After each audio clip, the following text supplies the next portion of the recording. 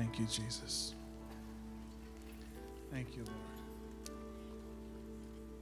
Thank you for your presence. Thank you for your spirit. Jesus. Jesus. Just want to thank the praise team. I don't get to do that all the time publicly. I want to thank the praise team for leading us in worship this morning. Amen. Amen. Well, I am honored to have the opportunity to share the word today, and I feel blessed to do that in this house. Feel blessed that Pastor Daniel has given me the opportunity, and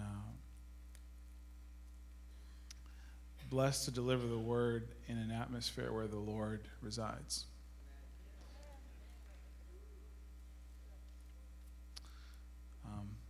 My wife gives her greetings. She wishes she could be here, and she's, I believe, watching online. I love you, honey. I love you. I'm gonna keep moving, but I'm honored to do that. And what I'd like to do to start is I'd like us to if you have a Bible, I'd like you to turn to Hebrews 11, and let's not put it up on the screen yet. Hebrews chapter 11. If you have a Bible, you have a phone, I'm not going to browbeat you into using your Bible or reading from the Word the entire message. But just to start off, I really just felt led to do that this morning. Find Hebrews chapter 11. Hebrews 11. Hebrews 11 is right after Hebrews 10. You're welcome.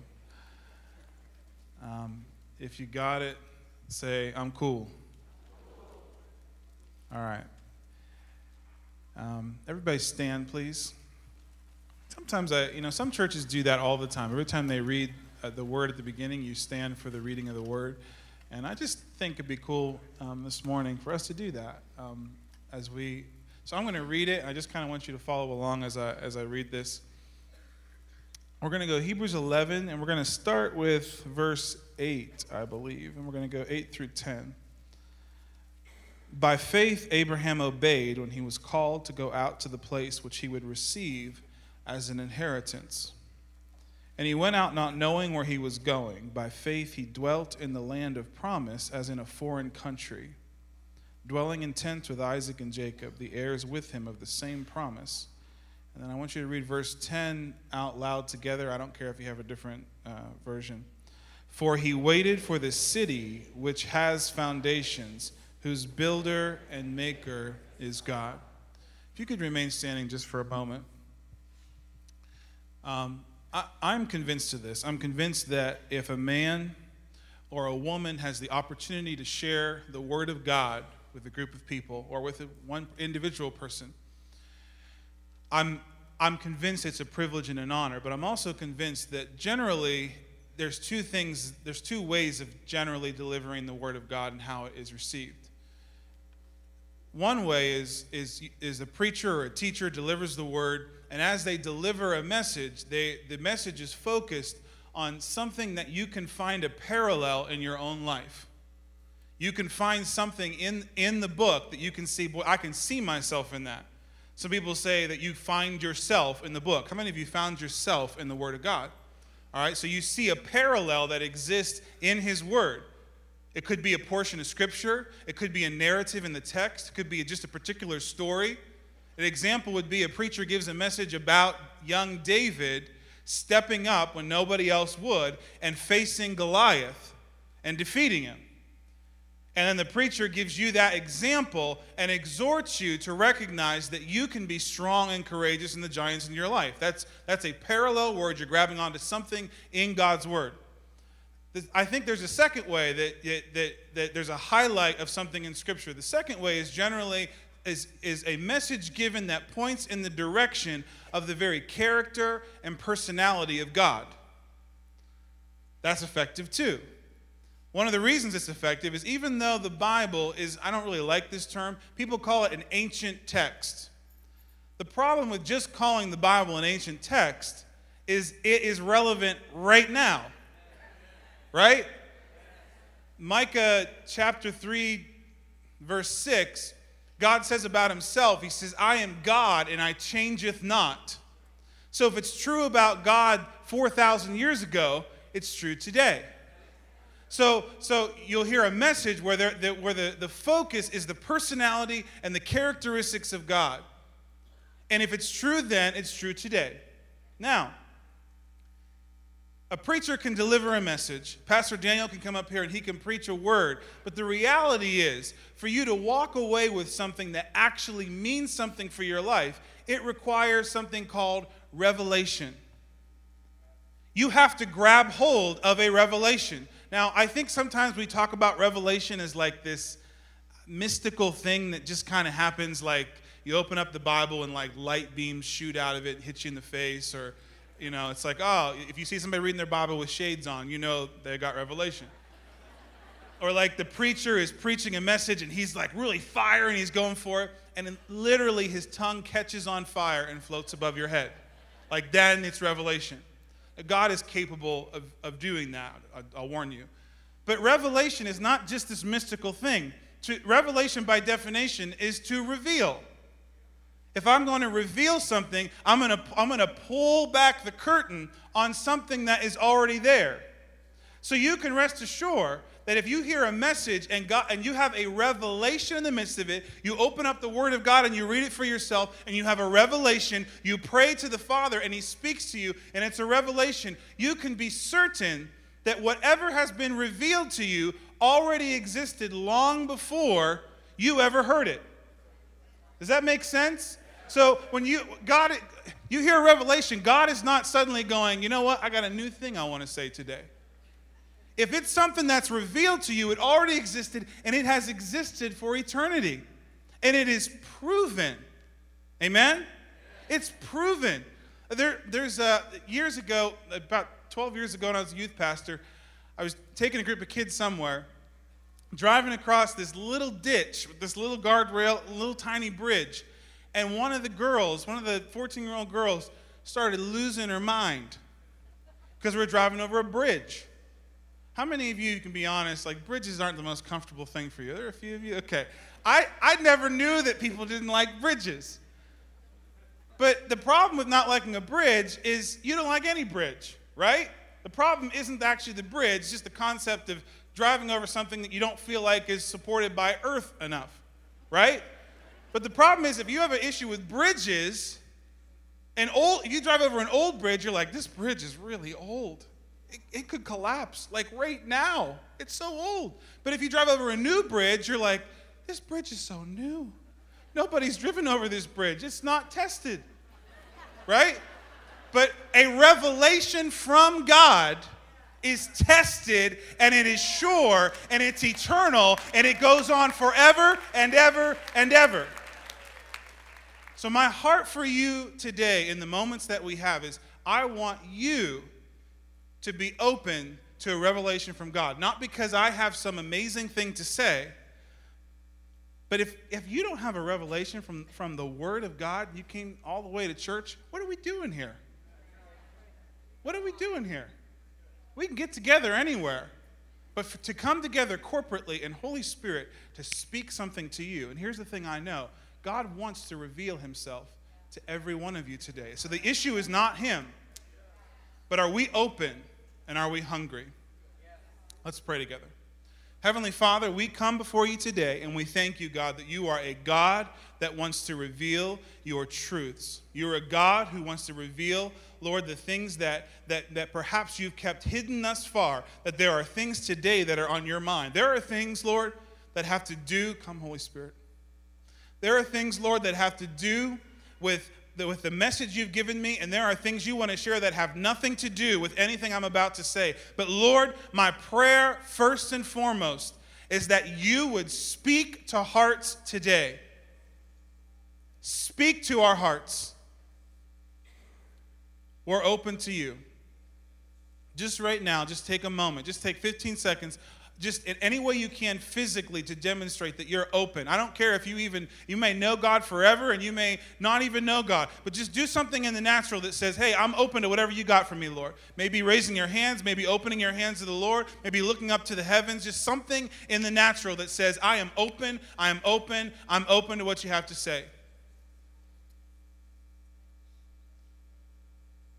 Come, Holy Spirit, speak to our hearts, speak to my heart. Fill us with your life and your truth. In Jesus' name, and all God's people said, Amen. You may be seated. So this key verse that we're talking about in Hebrews 11. Hebrews 11 is a very popular, famous, well-read chapter in the Bible. Many people refer to it as the Hall of Faith. So through Hebrews 11, the writer of Hebrews is describing all these giants in the Old Testament who by faith did something and saw something accomplished. So the writer gets to verse 8 and begins to talk about Abraham. But actually what I want to share today is not about Abraham. I love Abraham. I honor the beginning point of Abraham in the beginning of the faith. Many of you know Abraham was called by God. He's the first that was called by God specifically and given a promise to walk in, became the father of many nations. Love Abraham. He had many sons. Many sons had Father Abraham. I'm one of them. And so are you. So let's just praise the Lord. All right, so there's even a song that everybody knows. All right, we properly honored Abraham. But the reason I want you to read this passage is because it gives context that I believe in revealing something about God that I think is amazing and is on my heart to share with you today. It talks about Abraham, and it says that by faith he went, by faith he dwelt in the land, and then it says that in being there, that he had Isaac his son, and then Jacob came, and it says they waited for a city which has foundations. If you know anything about Abraham, Abraham lived his life living in tents. How many of you know if you live in a tent long enough, you're looking for a place with foundation, right? So he was a tent dweller, but it says that he waited for a city which had foundations, whose builder and maker was God. The NIV says who the architect and builder is God. I want to talk today about a characteristic of God as a builder and God as an architect.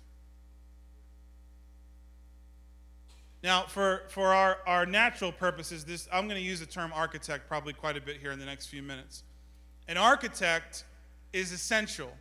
Like this building would not, where you sit right now does not exist without an architect. Okay? You don't have it. You don't come up with a huge facility and put all the things in place and have everything just right without an architect. How many of you know that? Say you need an architect. You have to. And essentially what an architect does, an architect begins with an idea of what am I going to do? What do I want things to look like? They have this idea. They start with an idea. That idea then has to become a vision. So it's not just a conceptual thought, but they begin to have that I'm going to focus in on this idea. I have a specific vision for what I want to do with this idea. And then that vision becomes a design. Now in their minds, and maybe in some doodles, they're designing something based on an idea that became a vision. And now it's a design. There's probably any architects in the room? We have a couple. There's an architect back there. Okay. I'm probably getting some of these terminology wrong about architecture in delivering the message, so please don't shout out a correction at me. And I won't come down to your draft table and tell you how to use a T-square. I'm just kidding. But there has to be an idea, there has to be a vision, has to be a design, okay? But in order for anybody to do something with that, it actually has to be written down in some way. So we have up here an example of that. I don't know if the lights are going to bounce off the one too much to see. But I have up here, if we could take the camera off me and try to focus in on this. Can we try that? Could we zoom in on? Oh, beautiful. Beautiful. Okay. So this is an example of what that would look like. Generally speaking, we call that a blueprint. I mean, you heard of a blueprint. Now, blueprints are not generally blue anymore. It had to do with transparent dye and all this kind of stuff. We still call them blueprints. But a blueprint is a drawing of that design that the architect has and the intent for it. Right? So in order to have, right here, I've got stacks from a good friend of mine. These are blueprints for buildings that actually exist now. But they wouldn't have existed if somebody didn't make this. How many of you know that you can be a carpentry wizard, but if you don't have an actual plan, what are you going to do? You're just going to nail nails into a board, put some screws into a board, I'm going to frame in something. I'm just going to do something. You have to have an actual plan. My family was growing yet again this year, and my wife and I decided we're going to do some renovation in the house. So we put on a half bath and a laundry room off of our living room. And so my father-in-law and my dad, we got together, and we spent a couple days all prepping the area, talking a lot about what are we going to do here. So on 2x4s and napkins in the back of paper bags, we kept drawing different things. That was a blueprint, very crude, but we had to have some idea of what are we going to do here. Everybody on the same page? How many of you know that God is an architect, which means he's a planner? God plans things. I believe that for all of creation and all of the world, God has a blueprint for it. I believe that every detail is measured out. I have to believe that. I'm going to pause really quick. I thought about this week. There are some people, some of you, when I say God has a blueprint for every detail, that makes you a little bit nervous. Just a little bit.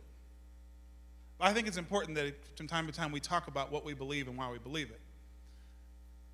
I believe that God has every detail. Some of you go, well, wait a minute, what about free will? Are you saying God predestines everything? Well, his word says that.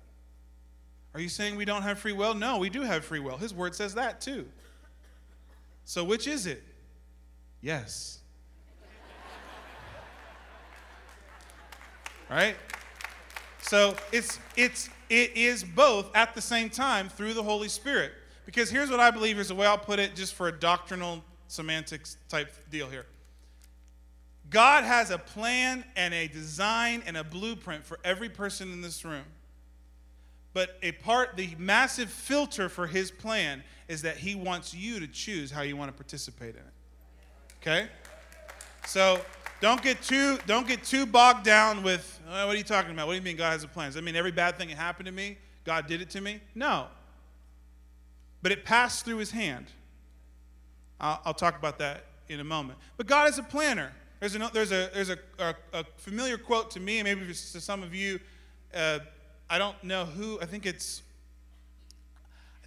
John Maxwell puts it in some of his books. I don't think it's John Maxwell. I have found over time, I'm not a huge quote person, but I found that quotes, if they sound really intelligent and nobody knows who said it, it's Benjamin Franklin. It's like every time. It's like one day I want to come across this book, like the Benjamin Franklin quote book. It's like everything. Except if it's really clever and kind of silly, it's Mark Twain. Every single time. I don't know what that is. But anyhow, the quote, we'll just say it's Benjamin Franklin. The quote is, if you fail to plan, you plan to fail. In other words, not planning, you're failing in some way. You are setting yourself up for complete failure. How many of you know that God has a plan? God does amazing stuff. Do you think he does amazing stuff by accident? If the scriptures say that for this purpose was the Son of God manifest to destroy the works of the enemy. There's a purpose to God. He does things on purpose. To do things on purpose, you have to have a plan. You have to have an idea. You have to have a vision. How many of you know God's got a vision for your life? How many of you know that God has a design for your life? It's not an accident. This stuff doesn't just happen. It doesn't just appear. God has a specific design and plan for what he wants to do. My 4 daughters how many of you know that if I gave them all a 3,000-piece puzzle, my girls are 9, 5, 3, and 1. If I gave them a 3,000-piece puzzle and I put it on the dining room table and I said, girls, have at it. There's two scenarios that would play out.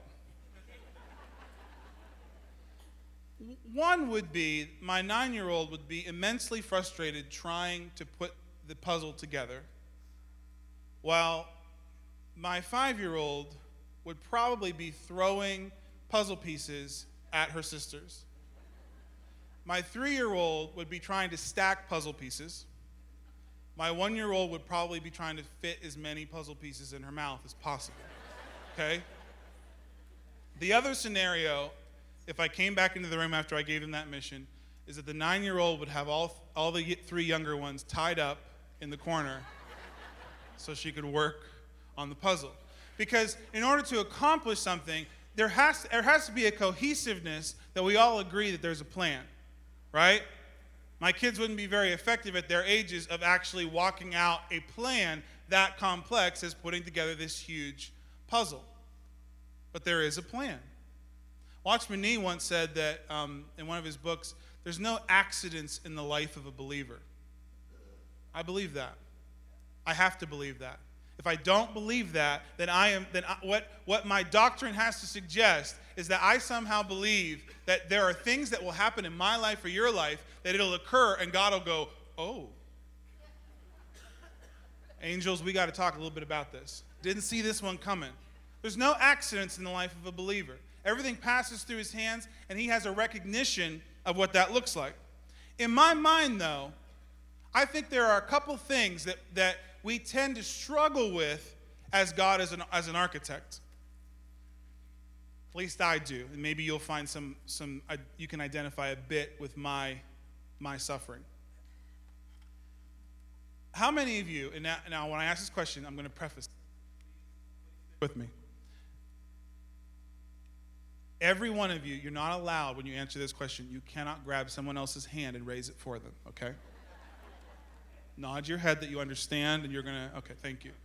All right, you can't do that. How many of you, from time to time, every once in a while, on like your worst day, occasionally, like just sometimes, you'd be willing to admit that you like to be in control? Okay? Okay, all right. We have a smattering of hands have gone up. There are hands that went up that are very honest people. There are other hands that did not go up because you had the thought, if I raise my hand, he might make me do something that's out of my control, right? So it's okay. I know that you're out there. It's okay. But control is an issue for some people, sometimes. Maybe not all the time, but if God is this master architect and he has every detail in place, a part of the challenge is recognizing he has complete control. And to come to Christ and to walk in salvation is a total relinquishing of control. That's a terrifying thing if you think about it, right? Maybe some of you are real, real spiritual and you're so mature that you're like, well, I dealt with that one time, but I'm good now. But that can be challenging. He has every detail. But how many of you know that to be born again means that you surrender everything? Right? And here's the other scary thing. You don't get to dictate the terms of surrender. Nobody does. That's not a surrender. Everybody know what happened on October 19th, 1781? If I gave you long enough, somebody would be able to figure it out. I'll tell you. It was the effective end of the American Revolutionary War. October 19, 1781.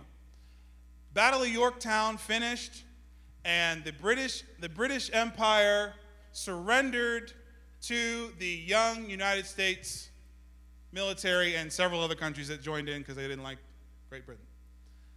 And the war went on a couple years longer because it took a while. They didn't have cell phones to tell people, hey, the war's over. So took some time to get word that, hey, the war is over and do all the treaties. But the war ended essentially at the Battle of Yorktown. Famously, the general for the British Empire, General Cornwallis, who lost that battle after about a year of fighting, he suddenly, famously, became sick when it was time to surrender. So he sent one of his underlings to go surrender to General Washington. Now, I think that he might not have felt quite as sick if he could have dictated the terms of surrender, right? Let's say that the American Revolutionary War is ending, and let's say that the British Empire comes to General Washington and says, hey, it's been 6 long years of fighting, and you guys win. You guys are amazing, and you know what? You're right. You're right. We've lost thousands of lives. The bloodshed needs to be over. We're going to say for all of history that you win, okay? All right? We're good with that? Okay. One simple thing, though. Just want to let you know that from now on, all the tea has no tax on it, okay? I know this whole thing started with some type of tea party in Boston or something about taxes and stuff. So you know what? We're not going to tax you anymore. In fact, we, Great Britain, we're going to send over free tea. You can have it for free. All the Earl Grey you want. Just take tea. Tea, breakfast tea, and we're just going to give it to you, okay? But you'll still be a colony of Great Britain, right? Okay? But we're going to give you lots of tea. So we're going to fix this whole thing. Well, that wouldn't have worked. Why? Because they were surrendering. You don't get to say when you surrender, I surrender this, but here's kind of the terms of what that's going to look like. If General Cornwallis could have done that, he probably would have not felt quite as sick. But when you surrender, you say, everything, God, is in your hands and in your control, which is good. Isaiah 55, God speaks to Isaiah and says, my thoughts are not your thoughts, neither are my ways your ways. But how many times for every single one of us do we do this? We say we surrender to God, and yet we want to keep the same stinking thinking, backwards, sin nature way of doing things and think, well, I'm just going to keep doing that too, right, God? How many of you have found that doesn't work? I know for me, that doesn't work. It doesn't work that way. The other thing is with control is if you have a struggle with giving God total control in your life, you live in fear. Because to not give him control is to suggest that you're not really sure what his love really means. So you kind of need to keep a few cards close to the vest, right? But the problem is if you live in fear, even hearing God's word, it takes on a different tone to you. Somebody else could say the word to somebody else and they'll go, hallelujah. But you might hear the word and it sounds a little different. So 1 Corinthians chapter 2, verse 9, I think, if you were to hear that living in fear of giving up control, you hear, no eye has seen, no ear has heard, nor any heart has known what God has prepared for those who love him. Like you hear that as, oh my goodness, what is this thing God has prepared that I haven't seen and I haven't heard? It's not in my heart. What could he possibly do to me now? It's fear. Are you with me today? Now, maybe some of you can identify with that. Another thing that happens, I think, with God as an architect is we have a tendency, how do I say this?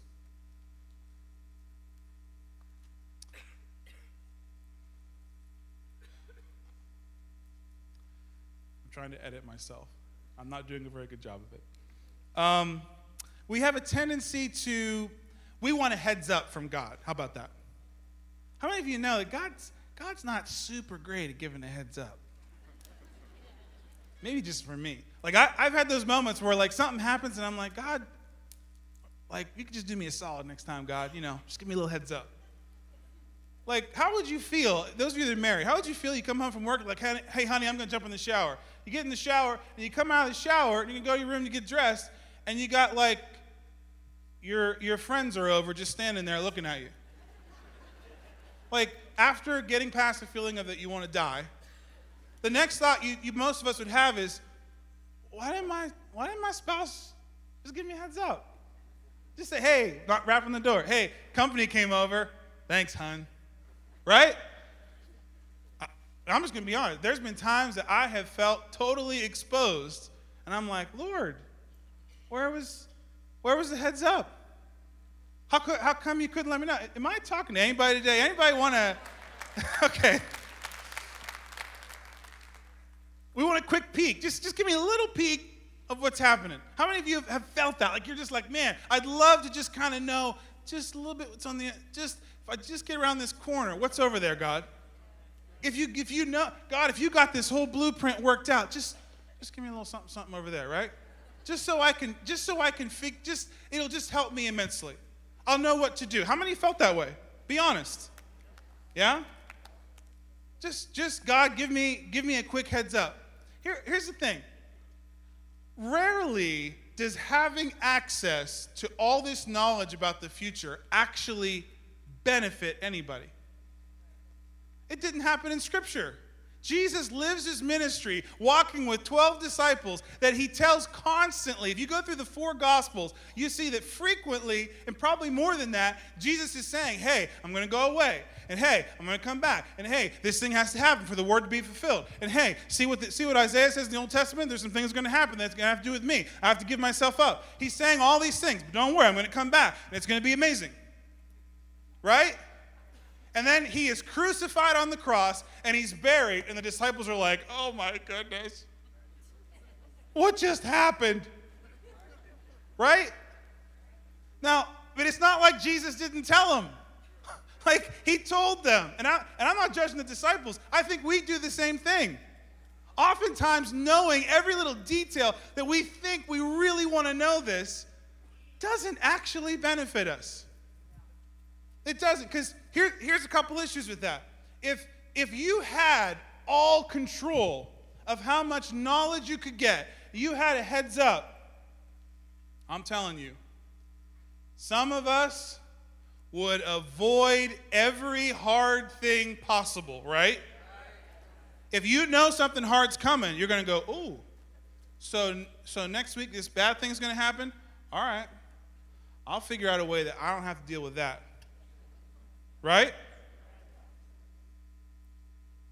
And some of us, if we had that information, if we knew every part of this design,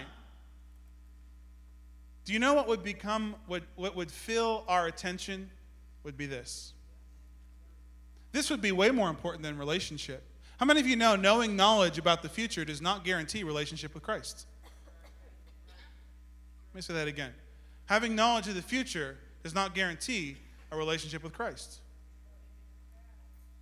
But he's a master architect, and he has all the designs.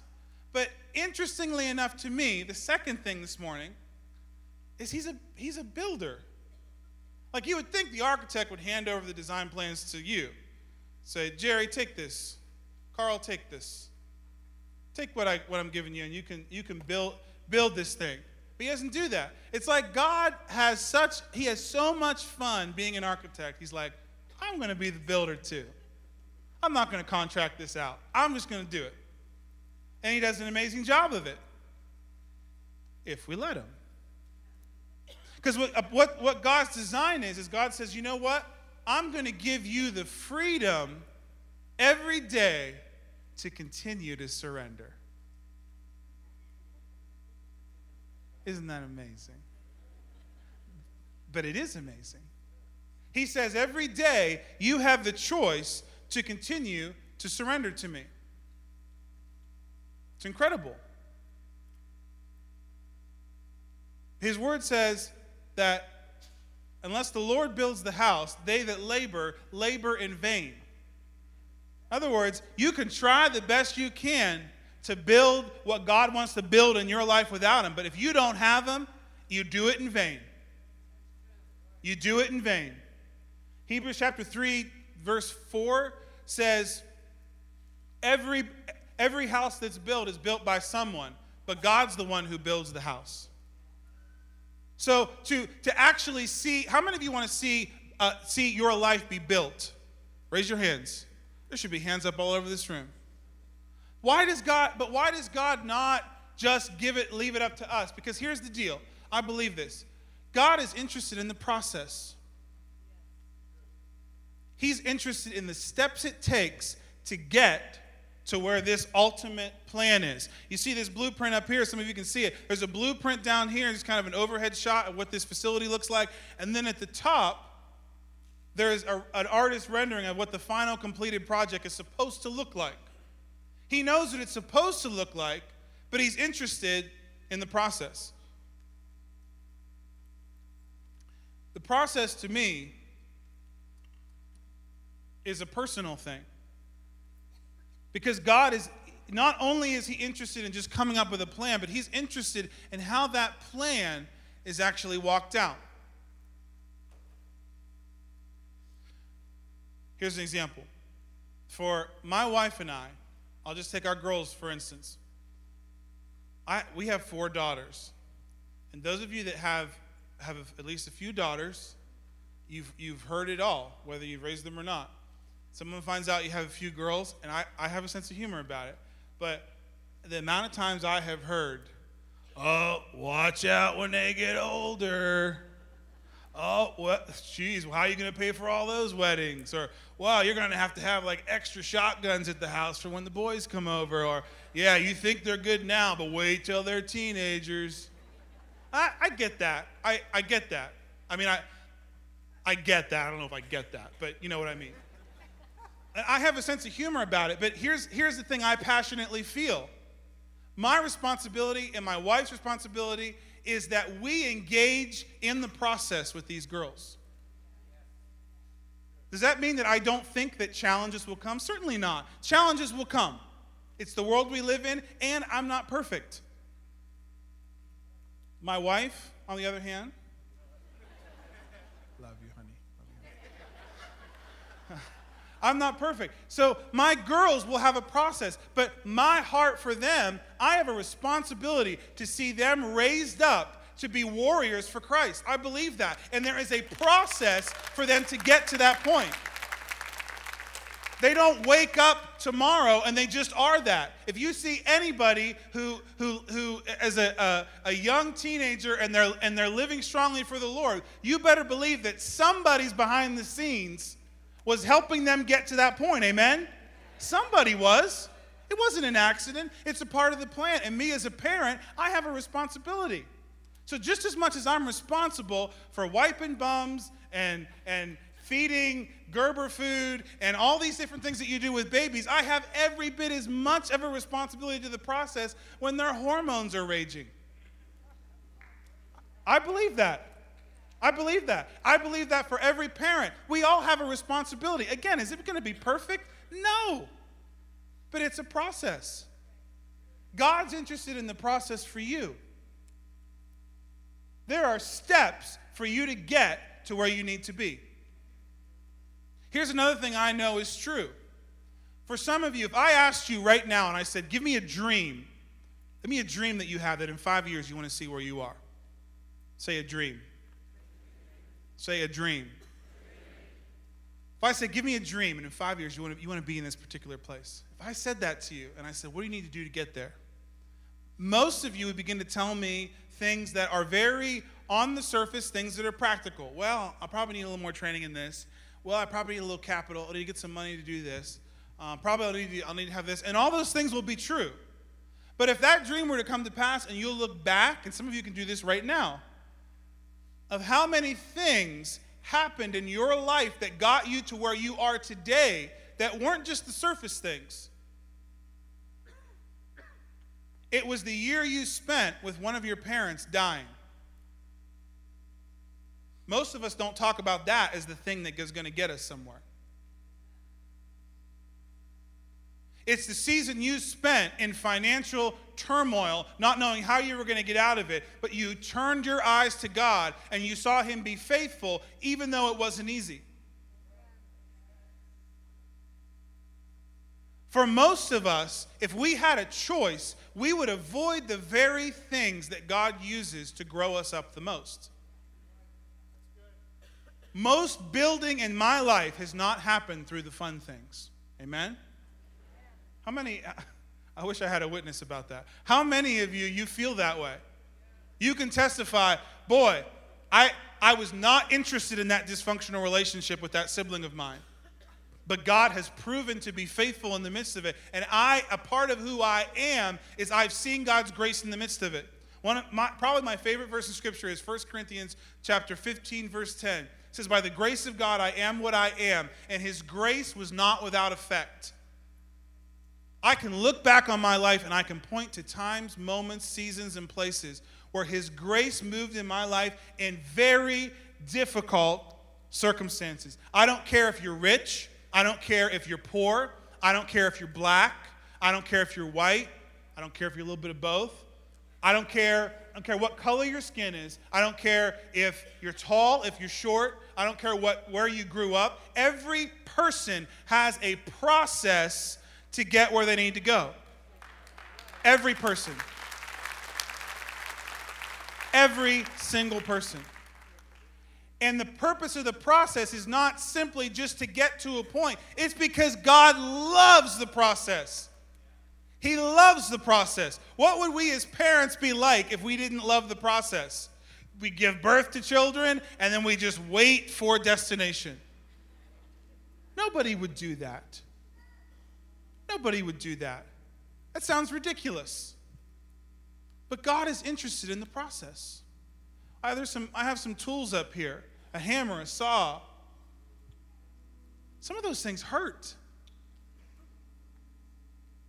Process is not always easy.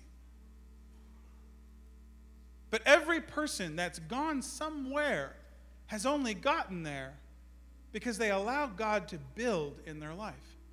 I want God to build in my life.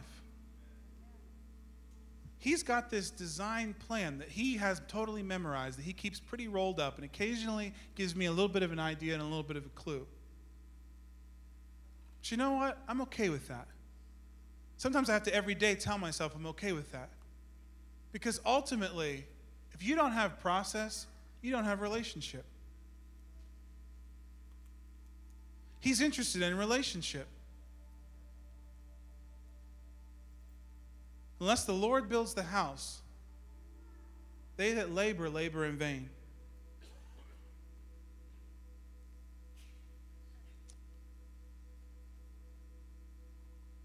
Also know that God, he completes things. How many of you started a project and you didn't finish? Spouses, don't elbow one another. He finishes things. Philippians chapter 1 verse 6 says that I'm confident in this, that he who started this work, that he's going to complete it to the end. God is a builder who finishes what he starts. He is the author and the finisher, and is interested in all the things that happen in the in-between. Now that's not this brand new concept for most of you. People talk and preach about the process and the journey a lot.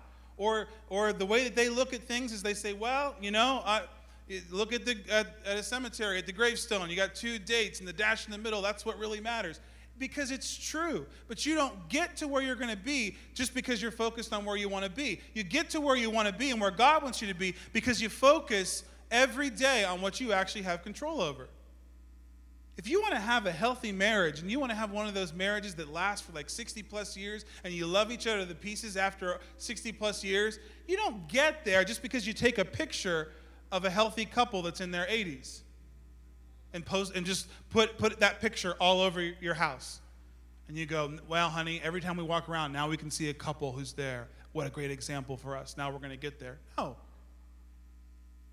I mean, maybe that would help in a weird way to some people. Maybe. People would be confused when they come over to your house.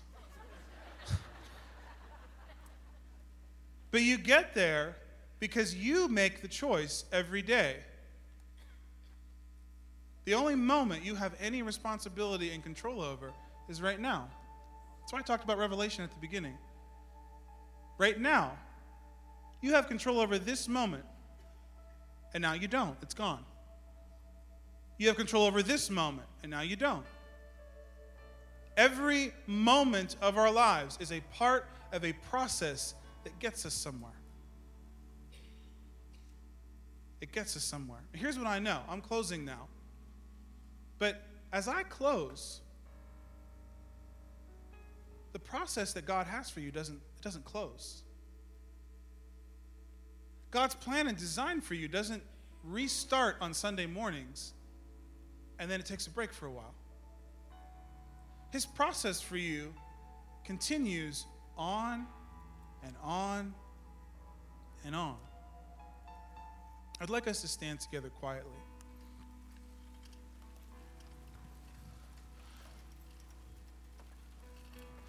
I want to give us an opportunity for a simple response today. Very simple response. Philippians chapter 3 says, trust in the Lord with all of your heart and lean not on your own understanding. And it says, in all your ways, acknowledge him. He'll direct your path. Let me tell you about the God that I serve. I serve a God that before time began, he said the name Benjamin. And his voice has reverberated throughout all of eternity. And the day came for me as a young boy that I heard my name called. I responded to him. I laid down my nets and I followed him. Before time began, I serve a God who said, Derek. Before time even began, he said Derek's name. Before time began, he said Cindy's name. He gave you an opportunity to respond to him and say, I'm going to follow you. I serve a God that when you have people surrounding you that are accusing you and pointing the finger at you and telling you that you screwed up again and telling you that once again you've done the wrong thing, I serve a God whose mercy and his goodness pursue you every day. I serve a God that when you feel like you have no peace and you feel like you don't know where to turn, you feel like you live in a storm all of the time, that nothing ever changes, that there's difficulty. I serve a God whose word said his very name is like a strong tower, and that the righteous will run unto it, and they'll find safety, and they'll be glad. That's the God that I serve. I serve a God that when you're struggling, and you feel weak, and you feel like there's no way you could ever continue to move on, I serve a God who's limitless, whose well never runs dry. I serve a God that when you feel like you are on death's doorstep and you've dealt with physical ailments and you can't go on any longer, I serve a God who offers the bread of life as himself and says, come and dine with me. I give you abundant life. That's the God that I serve. But this verse in Proverbs 3 says, trust in the Lord with all your heart, lean not on your own understanding, in all your ways acknowledge him. He's going to make your path straight. He's going to direct your steps. This term acknowledge is really important.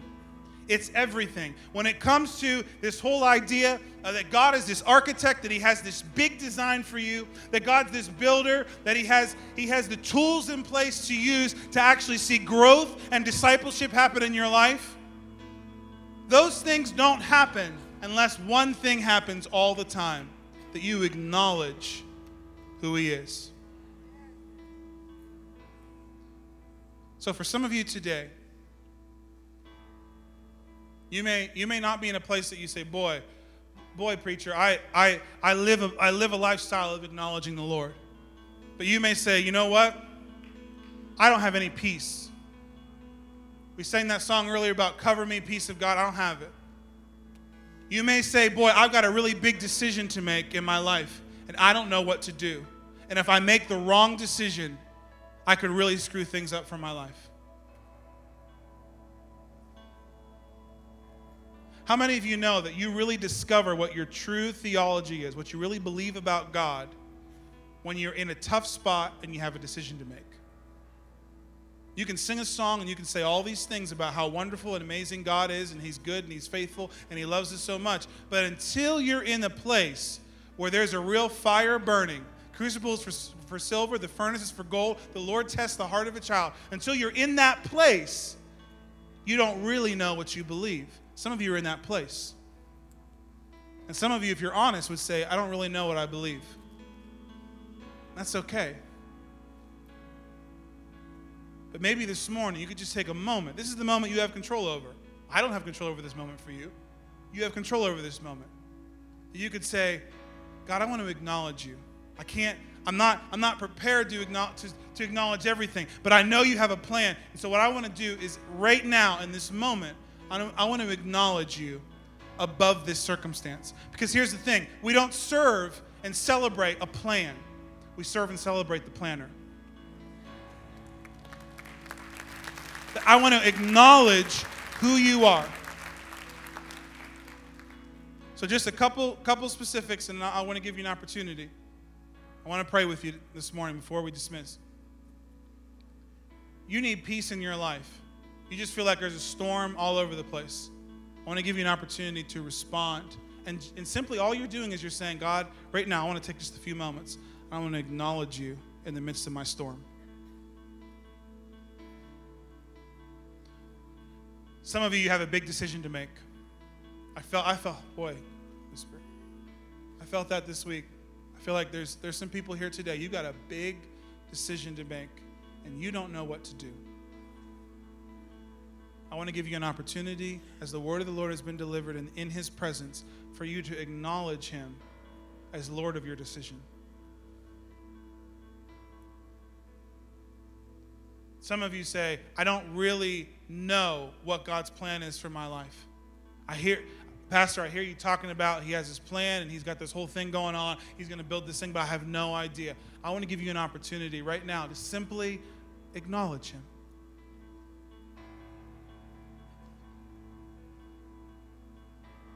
So right now, I want to give you that chance. If that's you fit any of those categories specifically, and you just say, I want to take a moment and acknowledge you, I want you to come forward right now. As a step of faith saying, God, I want to respond to you. I trust you, God. I trust you, Lord. This could be your moment right now. Right now. This could be your moment. This could be a moment that you have longed for. This could be a moment that is in his blueprint for your life, that he's going to do something. We sang a song earlier that Spirit of the living God, do what only you can do. As you come forward, I just want you to put yourself in a posture and a position to receive what God has for you. Jesus. As people are coming, if you have a life of prayer, I want you to begin right now, just for a minute. I want you to begin to pray right now. Where you are, begin to pray. Begin to let prayers for those coming forward, begin to lift up your prayers for them. Lift them up to the Lord right now. Come on, church. Come on, church. If you've got a prayer life, begin to pray right now. I believe there are people that have an opportunity for a moment right now to acknowledge God for who he is, that he is all that he says he is right now, and he can meet them in this place right now. He can minister to their hearts right now. Right now. Yes, just begin to pray. Keep praying. Keep praying. Keep praying as if you were up here and you wanted to see someone pray and lift you up. You wanted someone to support you in this moment. Jesus. Jesus.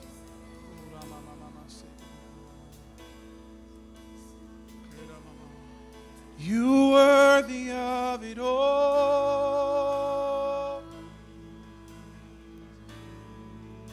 You worthy of it all. Jesus, for from you are all things, and to you are all things.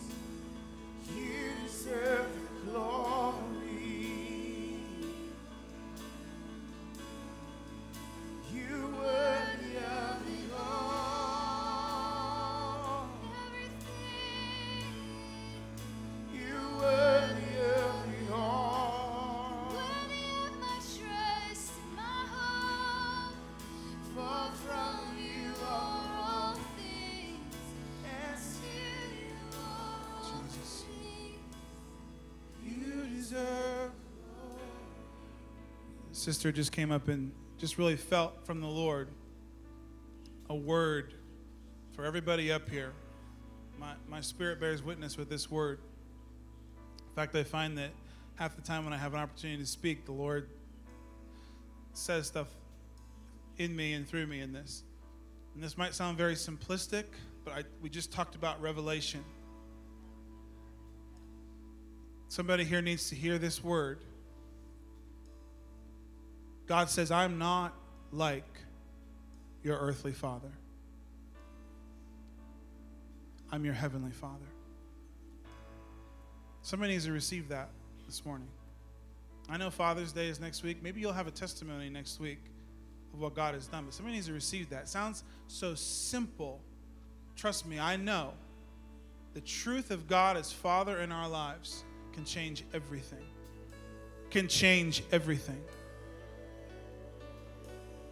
I just feel this really strongly. If I could have any of our pastoral staff that's available, if you're available, if you could right now just begin to pray for people. Just feel that really strongly. There's a mantle upon the lives of some of these pastors here. Just begin to lay hands on people and pray. We're just going to take a couple more moments. I'm going to release everybody and bless you. But right now, remember, you are here at the front acknowledging God.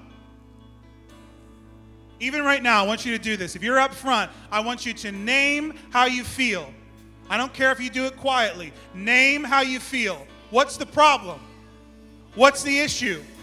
What's going on? What do you lack peace about? What are you frustrated about? What are you scared of? What are you terrified about? What's your question? What's the decision you have to make? Name it. Say it out loud. Say it out loud. Speak forth whatever it is right now. Admit to it at the altar of God. This is my issue. This is where I am. This is what I'm dealing with. This is my struggle. Admit to it. Verbally say it. Verbally say it.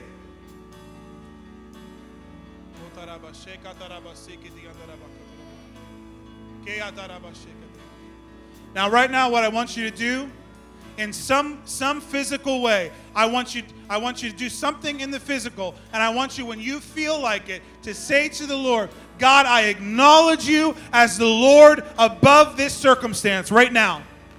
Tell him. Your unconditional surrender, means way more than a word that I could have for you. Saying, I surrender it to you, God. I acknowledge you. I acknowledge you in all of my ways. I acknowledge you above this circumstance. You're the God of the breakthrough. You're the God with the answer. You're the God who never runs dry. You're the God who is there for me every day, every moment. When I wake up, when I go to sleep, you are there. You're the God in the dead of night when I'm not even aware of it. God, we acknowledge you. Lord, I pray right now for every person who is at this altar. Lord, as they have taken control over the moment in their lives, I ask you, Lord, that you would touch them, Lord. Be the God who saves. Be the God who is mighty. Be the God who is strong. Be the God who is there. Be the God whose love manifests itself in amazing, incredible ways. Be the God, like Paul said, that has manifold wisdom. That wisdom would just open up like this huge roadmap over their lives. In the name of Jesus, as they acknowledge you. God, you're the master. You're the master. Just continue to take a moment at the front. I want to bless everybody else. In the name of the Lord Jesus Christ, the name which is high and lifted up and exalted, I bless you, Victory Christian Center. I bless you to walk and to go forth and to respond to all that God has for you. I bless you to recognize that God is all that He says that He is. I bless you today that you would see Him as an architect above your life that has a plan, that has a design, that has an idea and a vision for you. I bless you that you would submit to him and see him even that much more as the God who wants to grow in you, as the God who wants to see his plans come to fruition in everything that you're a part of. I bless you as you walk away today, that you would walk out of this building in this room in a manner that is worthy of your calling, having the word of God stirred within you. I bless you to walk in his love. I bless you to walk in his peace. In Jesus' name, and all God's people said, amen. Amen. You need prayer to continue at the front. I encourage you to just remain just for a moment if you need to continue to acknowledge the Lord. We love you, family.